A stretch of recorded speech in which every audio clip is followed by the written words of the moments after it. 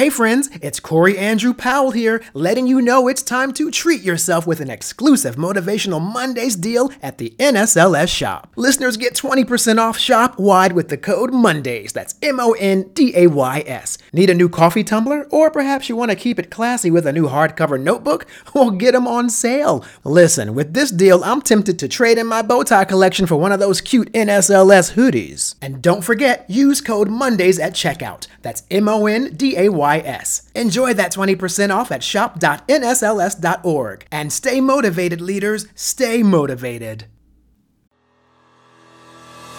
Hello, everyone. I am Corey Andrew Powell, and I'm so happy to be joined today by Michelle Felder, a psychotherapist and parenting coach with over 20 years of experience working with children, families, and educators. She's the founder and CEO of Parenting Pathfinders, which provides services to parents and caregivers with the goal of helping them effectively navigate challenges of raising children and supporting their emotional and mental health. Michelle, welcome to Motivational Mondays. Hi, good afternoon, Corey. It's so wonderful to be here with you today.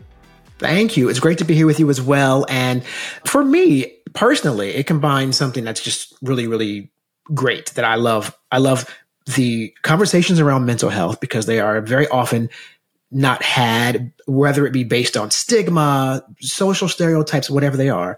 And of course, children. I mean, you know, it seems cliche to say they're the future, but it's really true. Yeah, they really are. And you have that window where you can really mess it up if you're not careful. I mean, to be quite honest, but so I love the work that you're doing. And I want to talk first about something that attracted us to your work, which is this correlation you make between how you lead in the world is aligned in many cases with how you lead at home. Mm-hmm. Sort of like begins there. So share a little bit about that, I guess, that philosophy of to lead in the world, you have to begin at home. Yeah, I really believe that as humans, if we're going to bring our best selves to the world, to our family, we have to really start with ourselves. And it really does start at home.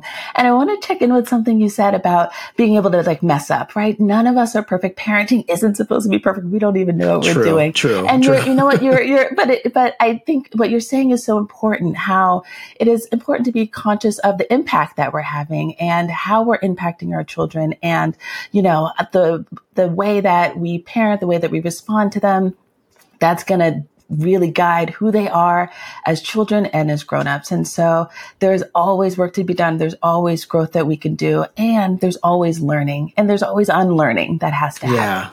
Well, I was just going to say, it's interesting that you say that because I remember a recent conversation with my own mother that was random. And she just out of nowhere, a couple of years ago, she goes, remember the time XYZ and I reacted this way when you were young and I did, she said, I would do that differently now if I had the opportunity. And I thought it was a profound moment because it really supports what you just said. Like there's no book that comes along with the baby when it comes out. There's no book. We're all figuring it out. We're all doing our best. And there's so much information that we get. And I really encourage folks to just be in tune with your child and trust your gut.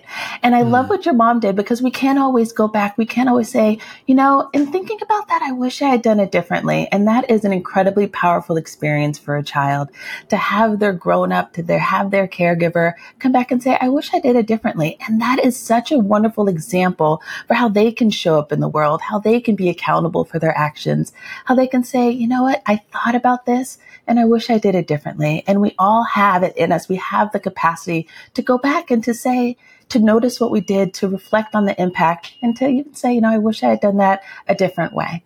Mm-hmm. And I think there's the correlation too between how you lead in the world, because it doesn't have to be, we're talking about parenting, but one of the hardest things for us to do as humans is to say, I was wrong. I should have done differently. That's one of the biggest struggles I think often with people is that ability to sort of own up to things. And that can be very hard. Mm-hmm. I mean, I'm working on it, Right. Listen, we are always works in progress, right? And there isn't sort of this destination where we get it and we've reached this sort of pinnacle of perfection. It's about thinking about the impact of our choices, reflecting on it, and being willing to say that. And it is hard to go back and say, I messed up. I wish I'd done it differently. But we want our kids to be able to do that, right? We want our kids to be okay with making mistakes. We're not supposed to get this thing called life perfectly. And it really is about the journey. And how that ties into building leaders in general, because if you're raising children, you're building future leaders. And so the CEOs and successful people I've spoken to when I have guests on this show, and they may be famous, they may be just everyday people who are doing great things, but there is this sort of plethora of common denominators that I find. And one of them is often the ability to be accountable, the self-accountability. So that's a strong trait to bestow into children, the idea that you have to be accountable for actions, accountable for your words. And I think that's a mark that's missed sometimes with children's upbringing, that accountability early on. It can be, right? And if you notice that it's something that perhaps hasn't been instilled, hasn't been a habit, hasn't been a pattern in your thinking or interaction with your child, you can always start. Right? There's always the ability to restart. And, when it comes to helping children to be accountable for their actions, a lot of it is helping them to really slow down and to really think about and reflect on the impact of their choices. So how did that make someone else feel when you did that? How would it feel to you if that happened to you? And really in thinking about, what happened next, and how can we make this right?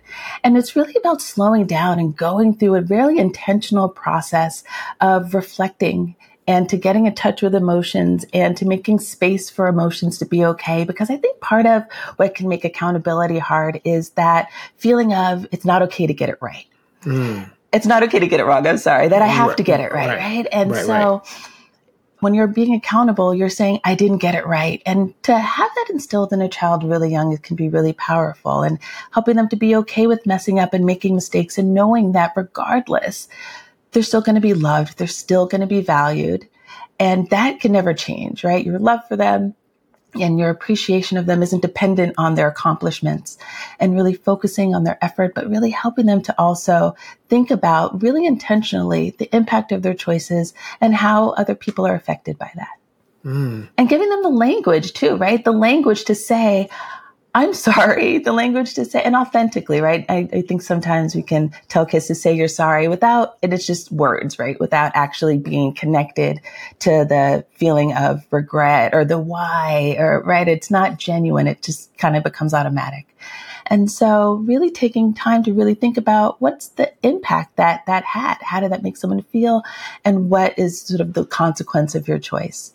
And with Parenting Pathfinders, is it more like an organization where families reach out to you, or they contact you, like, as a concerned family, for example, has issues with a child they want to work out, and they say, well, this is my avenue. Is that how it works? Yeah, it works in a lot of different ways. Sometimes it's families and parents and caregivers. I also do a lot of work with schools, working with their family communities, bringing workshops and one-on-one coaching to different school communities.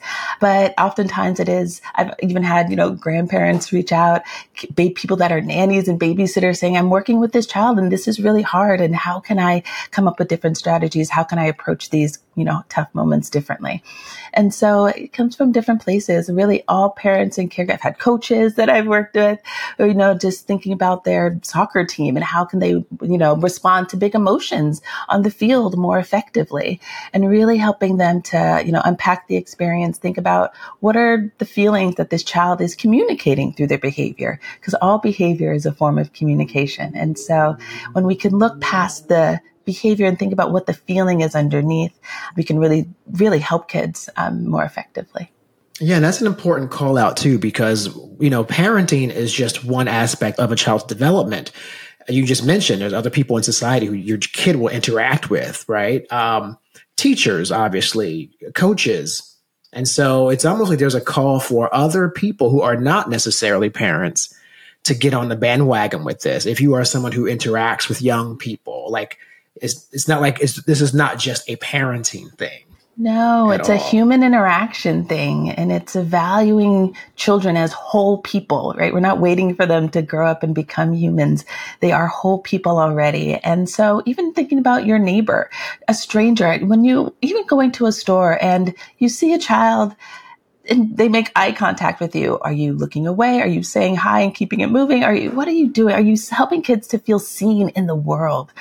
And, and how we're interacting with, a child on an elevator, a child in a store, really being intentional about our interactions with children is so powerful because we're all models, right? As we're moving through the world, we are modeling human interaction. We're modeling how to take care of each other. We're modeling how to speak respectfully. We're modeling saying good morning to your neighbor.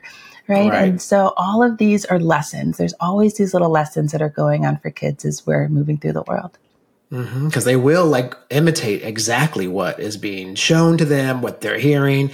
I can remember some really funny things as a kid going to school and repeating something that I shouldn't have because I heard it at home, right? But being in grown folks' business, as they say. Sure. And my mom was like, honey, there's some things that I talk to you about because you're a mature kid. And I talk to you like a real person. Everybody's not ready for that. So you can't go to school and talk about what you and I talk about because my mother raised me I was an only child. So I had a very, her approach was I'm not going to use euphemisms and weird, language. I'm going to tell my child what exactly he's asking me as much as I think he can understand. And so I think for me, it sparked more of an intellectual childhood growing up and reading books that were a bit more advanced, et cetera. But I imitated what I saw. She was in education. So I kind of reciprocated that, right? But we've all seen the opposite. What happens when that's not fostered at home and those kinds of things are not happening. So I do wonder, with that said, what kind of concerns, if you have a couple or one or two that are kind of common that you get from parents when they're coming to you to say, hey, I need some assistance. Is there one or two things that are kind of you find are repetitive with parents? Yeah, I think that parents, at the end of the day, they just want what's best for their child, and they want to be sure that their kid is okay. And so a lot of it is helping parents to understand things that fall within the typical range of child development, right? And so when kids are having really big feelings, sometimes parents can be, and listen, there are times when a child's emotions are, there may be mental health concerns and maybe other developmental concerns. All of those things are very possible. But when something that I see really happening a lot with parents is this a typical thing that should be happening with kids? They're having big feelings. What do I do? And I don't know what to do. And oftentimes I find that when parents, caregivers, anybody doesn't do something, doesn't respond, it's not because they don't want to, it's because they don't know how. And so a lot of the work that I do with parents and caregivers is also about helping them to build the language of curiosity, building language of empathy, building language of compassion, and also having compassion for themselves is key too. But really something that I notice with parents and caregivers is just wondering, is this okay? Should this be happening? And so we talk a lot about, child development and the things to expect. And I find that there can be a lot of ease that folks find when they understand that, children their prefrontal cortex isn't fully developed yet. They're not going to be able to control their impulses. They are going to do the same thing over again. Even though you told them they're not supposed to do it, even though they know that they're not supposed to do it, it's still going to happen again because they're learning. And this is all just how kids learn, and it is to be expected. And I think that when there are things that we can know are to be expected, it can bring a lot of relief through the way. And I think that parents also they want to be sure that they're getting it right. I'm using big air quotes when I say right, but because they just want what's best. And there's a big concern also about sort of the impact as we're coming out of, COVID and the pandemic, and wondering what the social and emotional impact of that has been on their children and how to help, and so really thinking about how to foster relationships. And a lot of kids are out of practice when it comes to social skills and expressing emotions. And so helping them to find that practice and being patient and understanding along the way. Yeah. And I know you speak in that same area, you speak about just having those meaningful conversations. And that could end up being about differences or, the idea about maintaining healthy boundaries, for example. But sometimes I think parents have a difficulty with speaking to kids too, because they don't really, as you just mentioned before, they don't really look at them as actually being, I don't want to use the term little adults. That's always like a misconstrued, because they're not adults, right? They're absolutely not. No, not at all. But you just gave a very clinical reason as to why, because of the brain development and all that. So I think there's also a call there in general for what you're saying, society as a whole, not just parenting, to understand that about children. And it's also funny because it's synonymous with all of us. Like, we all were a child at one point. So it shouldn't be too foreign of a concept. Yeah, and I think it's helpful to just try to remember what it was like for you when you were a child, what your experience was, what it was like for you when you had questions, and would adults answer those questions? Would they answer them honestly? I firmly believe that there is an age-appropriate way to talk about any topic. And so when kids come to us with their questions, it's so important for us to be honest and answer them clearly. I love how you were saying that your mom would explain things to you with, the words for body parts and the words for whatever, just being really clear and honest about it. Yeah, right. And then I went on and I finished playing with my Legos, when she told me, she took the mystery out of it. I was like, oh, okay. Yes. Yeah. And I think often there's a fear that if we talk to kids about these things, they're going to go do things or it's too much for them. But actually, it really does lay a really important foundation of honesty and open communication. And they know that if they come to you with their questions, they're going to get an honest answer. So they're more likely to come to you than to Google it or ask their friend or whatever. They know that they can come to you. And also, not knowing the answer to something is perfectly fine. Saying, that's a great question. And I'm so glad you asked me that. I actually don't know the answer, but I'm going to go figure it out and I'm going to get back to you soon. And then being sure that you do get back to them with that honest answer. Yeah, I love that. Yeah. And I think one of the great examples recently I interviewed a woman named Dana Marlowe. And Dana Marlowe is very known now for having started a organization that provides feminine hygiene products and undergarments to homeless women, women who are in shelters or women who are just refugees, anyone who's in that situation, because that segment of homeless relief is often overlooked when it comes to that component. But she has, I think she said she has 2 boys, she has sons. And so her sons are very familiar with her work. They're young. And they were having reproduction class conversation. And the teacher said, does anyone know what a period is? And the boy, her son, raised his hand. Yes, I do. And he was like, yeah, I actually do. And the teacher prepared herself for like some sort of obnoxious, like, boy answer, maybe, that she did. And he very academically explained what it is and how often he thinks it occurs in women. And but he was like 11. And the teacher was dumbfounded. But I thought that was fascinating because, as we just talked about, when it comes to conversations they're not difficult, I think adults are making them difficult by being overly protective of how they're addressing things. So that's a great thing to call out.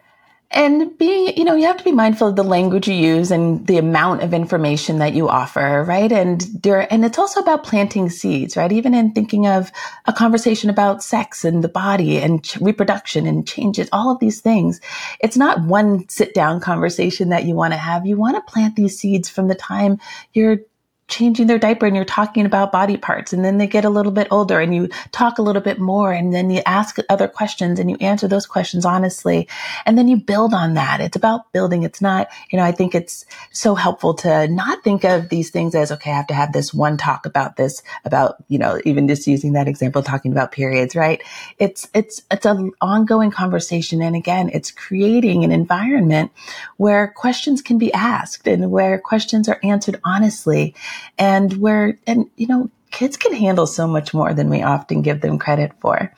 Right? They can handle the information, and we have to be mindful of how much we're giving, right? But also being responsive, if a child looks like they're checking out or that it's too much, or that's okay, being responsive to that, but not being afraid to talk to them about things and answering their questions and seeing what's on their mind. What do they want to know about? And then going from there, always starting where they're at.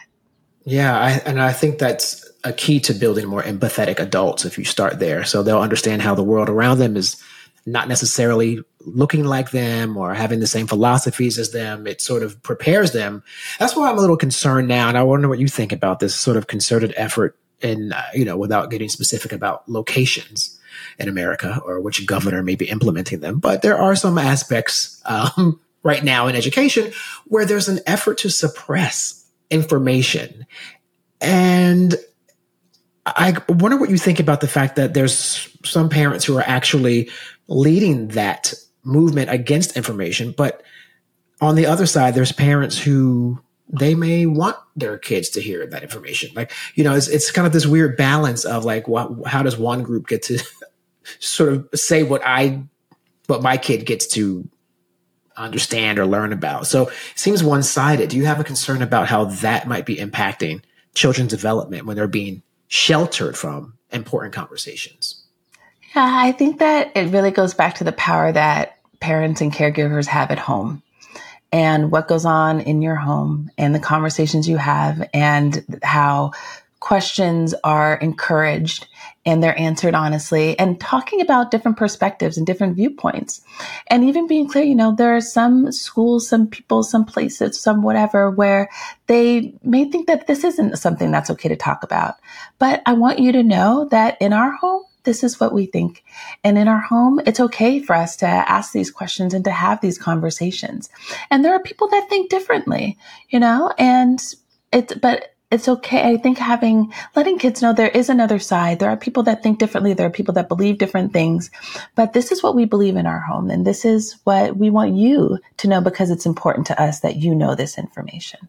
Yeah. And also your children, that's a great point too, because your children at that age, you're sending them out into the world and it's reflective of the family. You can have the best behaved child or the reciprocal. At the end of the day, it's sort of a reflection of what you're doing at home because you're responsible for that development of those kids. And so I think, that's tricky too, because parents are sometimes scrutinized for how that goes and they may be trying their best, but a kid is going to do sometimes what they want to do. So I guess you really can't police it 100%. Absolutely. And there's also so many things that impact children. So it's not, you can have a parent that is responding with intention and is being really conscious of how they're parenting. And a child may be wired differently and may be wired to have more intense reactions and just may be more sensitive to sensory stimuli, all of these different things. And there's also the impact of other folks that are important people in their life and the things that they're seeing and the things that they're hearing or overhearing or questions that they may have. Is there grief or loss that they're still trying to wrestle with or process? Because kids process things very differently and at a different pace than, grown-ups do. And so there's a lot that's going on. And so I want to be sure that I think that there can be a lot of pressure put on parents. And I think that there can be blame that can be put on parents. Oh, well, your child is having this hard time, so you must be doing something wrong. And that it's not so linear. And I want us to be really, sure to think about all of the things that impact children. And yes, parents are powerful examples and what they do and how they treat their children and how they respond to them has such a huge impact. But there are so many other factors that are going on and things to consider as well. Mm-hmm. Well, as far as things to consider, I do wonder, how do you do the work that you do in a world that we live in now where there's a seemingly, for me, it's the most maybe tumultuous, divisive time that I can recall, really, probably since I've been alive. It's really a different thing going on right now in America and in the world. So how does that impact this, ability to give parents, confidence to navigate through all that in a world that's really seemingly growing more and more adverse?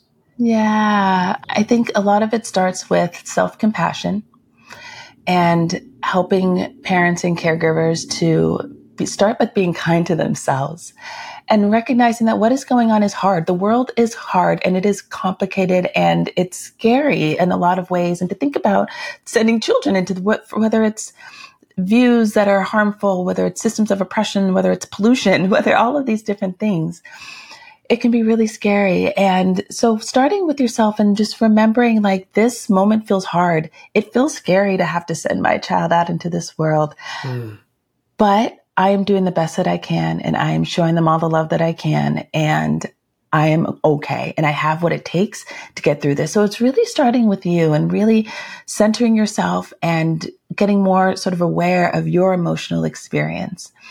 And then it's reminding folks that they can only do what they can with what they can, right? And you can't control all of these other things, but what you can do is you can provide the most consistent, most nurturing environment for your child that you can. So how can you do that? What is within your control, right? What is within your power to make different or to make more stable or comfortable or positive for your child? And identifying those things and really starting there and helping parents to see their strengths. We all have strengths. And so helping folks to see what those strengths are and then to build on those strengths as they parent. And so it's really just like taking sort of a coming back in, grounding yourself. I really value practices of mindfulness, really getting sort of grounded in where you are, right? I often say to myself, where are your feet, Michelle, right? Like, where am I? And staying present, because the more present that you can be with your child, the more effective you can be as a parent and the more connected that you're going to be to. And so there's all this stuff happening in the world and it can feel chaotic, but really getting back to what's happening with this child that's in front of me. What do they need from me right now? What can I offer them? How can we connect? And strengthening that and really starting there. And then that relationship, that connection is going to really empower them and give them so many more coping skills and strengths as they move through the world. Yes. And I love that you mentioned coping skills with children, because one thing that comes up sometimes on the show is this sort of like current generation, well, maybe previous generation, what we call like the everyone gets a trophy sort of generation, where somehow it became this thing where, everyone gets a pat on the forehead for showing up and they all get a participation trophy. And I wonder what you think about that, because when I analyze it, I think that it creates a generation of children who can't handle rejection, a generation of children who believe that they are supposed to receive something just for putting in, for arriving, and I don't think it's healthy. That's just my opinion, of course. I just don't think that's how the real world operates. So when you get a child who then has been from that structure, goes out in the real world and go, wait, I don't get a trophy for just showing up at my first job, or, so what do you think about that as a parenting expert? Yeah, I think that it is so important to acknowledge the effort and to help children to see that their effort, there's value in their effort. There's value in showing up every day to your practice on time, participating, being a member of your team, encouraging your team members there, and acknowledging that is so important to do. And so I think that it can be, when we say if kids get participation medals, they're going to grow up to be adults who expect that. I don't think that it's so direct. I think that there is value in showing a child we don't necessarily have to rank everybody, right? It's not always a competition, right? We can work together and we can celebrate your effort. I think that it can be really important to do that, because that's also sending the message that you are more than just your outcome. You are so much more than what you're able to produce. You don't only have value when you are number one. Number one, right? Yeah. And so I think that it can be really valuable to show kids your effort, your participation, your encouragement. What kind of teammate were you? How your sportsmanship, see how that impacted and encouraged the other people that you're working together with. And so I do think that there's a lot of value in that. And I think that we can sometimes have put a grown-up lens on it and say, well, if they get this and they're going to grow up and they're going to think that, there's a lot of space in between and there's a lot of things that can happen between that. And when we're setting the foundation of helping kids to see there's value in you being consistent, you putting your effort into it, you showing up, you not winning, and you still kept coming, that's important too. And I think that there's a really valuable lesson in that. Excellent. Amazing, enlightening information. And it's universal. It's not just, like we said, just not information that benefits parents. These are wonderful lessons that can benefit leadership in all aspects. So we really appreciate you sharing your perspectives today with us. Michelle Felder, psychotherapist and parenting coach and CEO of Parenting Pathfinders. Thanks so much for being here today on Motivational Mondays. Thank you so much. Thank you for listening to Motivational Mondays, presented by the National Society of Leadership and Success, and available wherever you listen to your favorite podcasts. I'm Corey Andrew Powell, and I'll see you again here next week.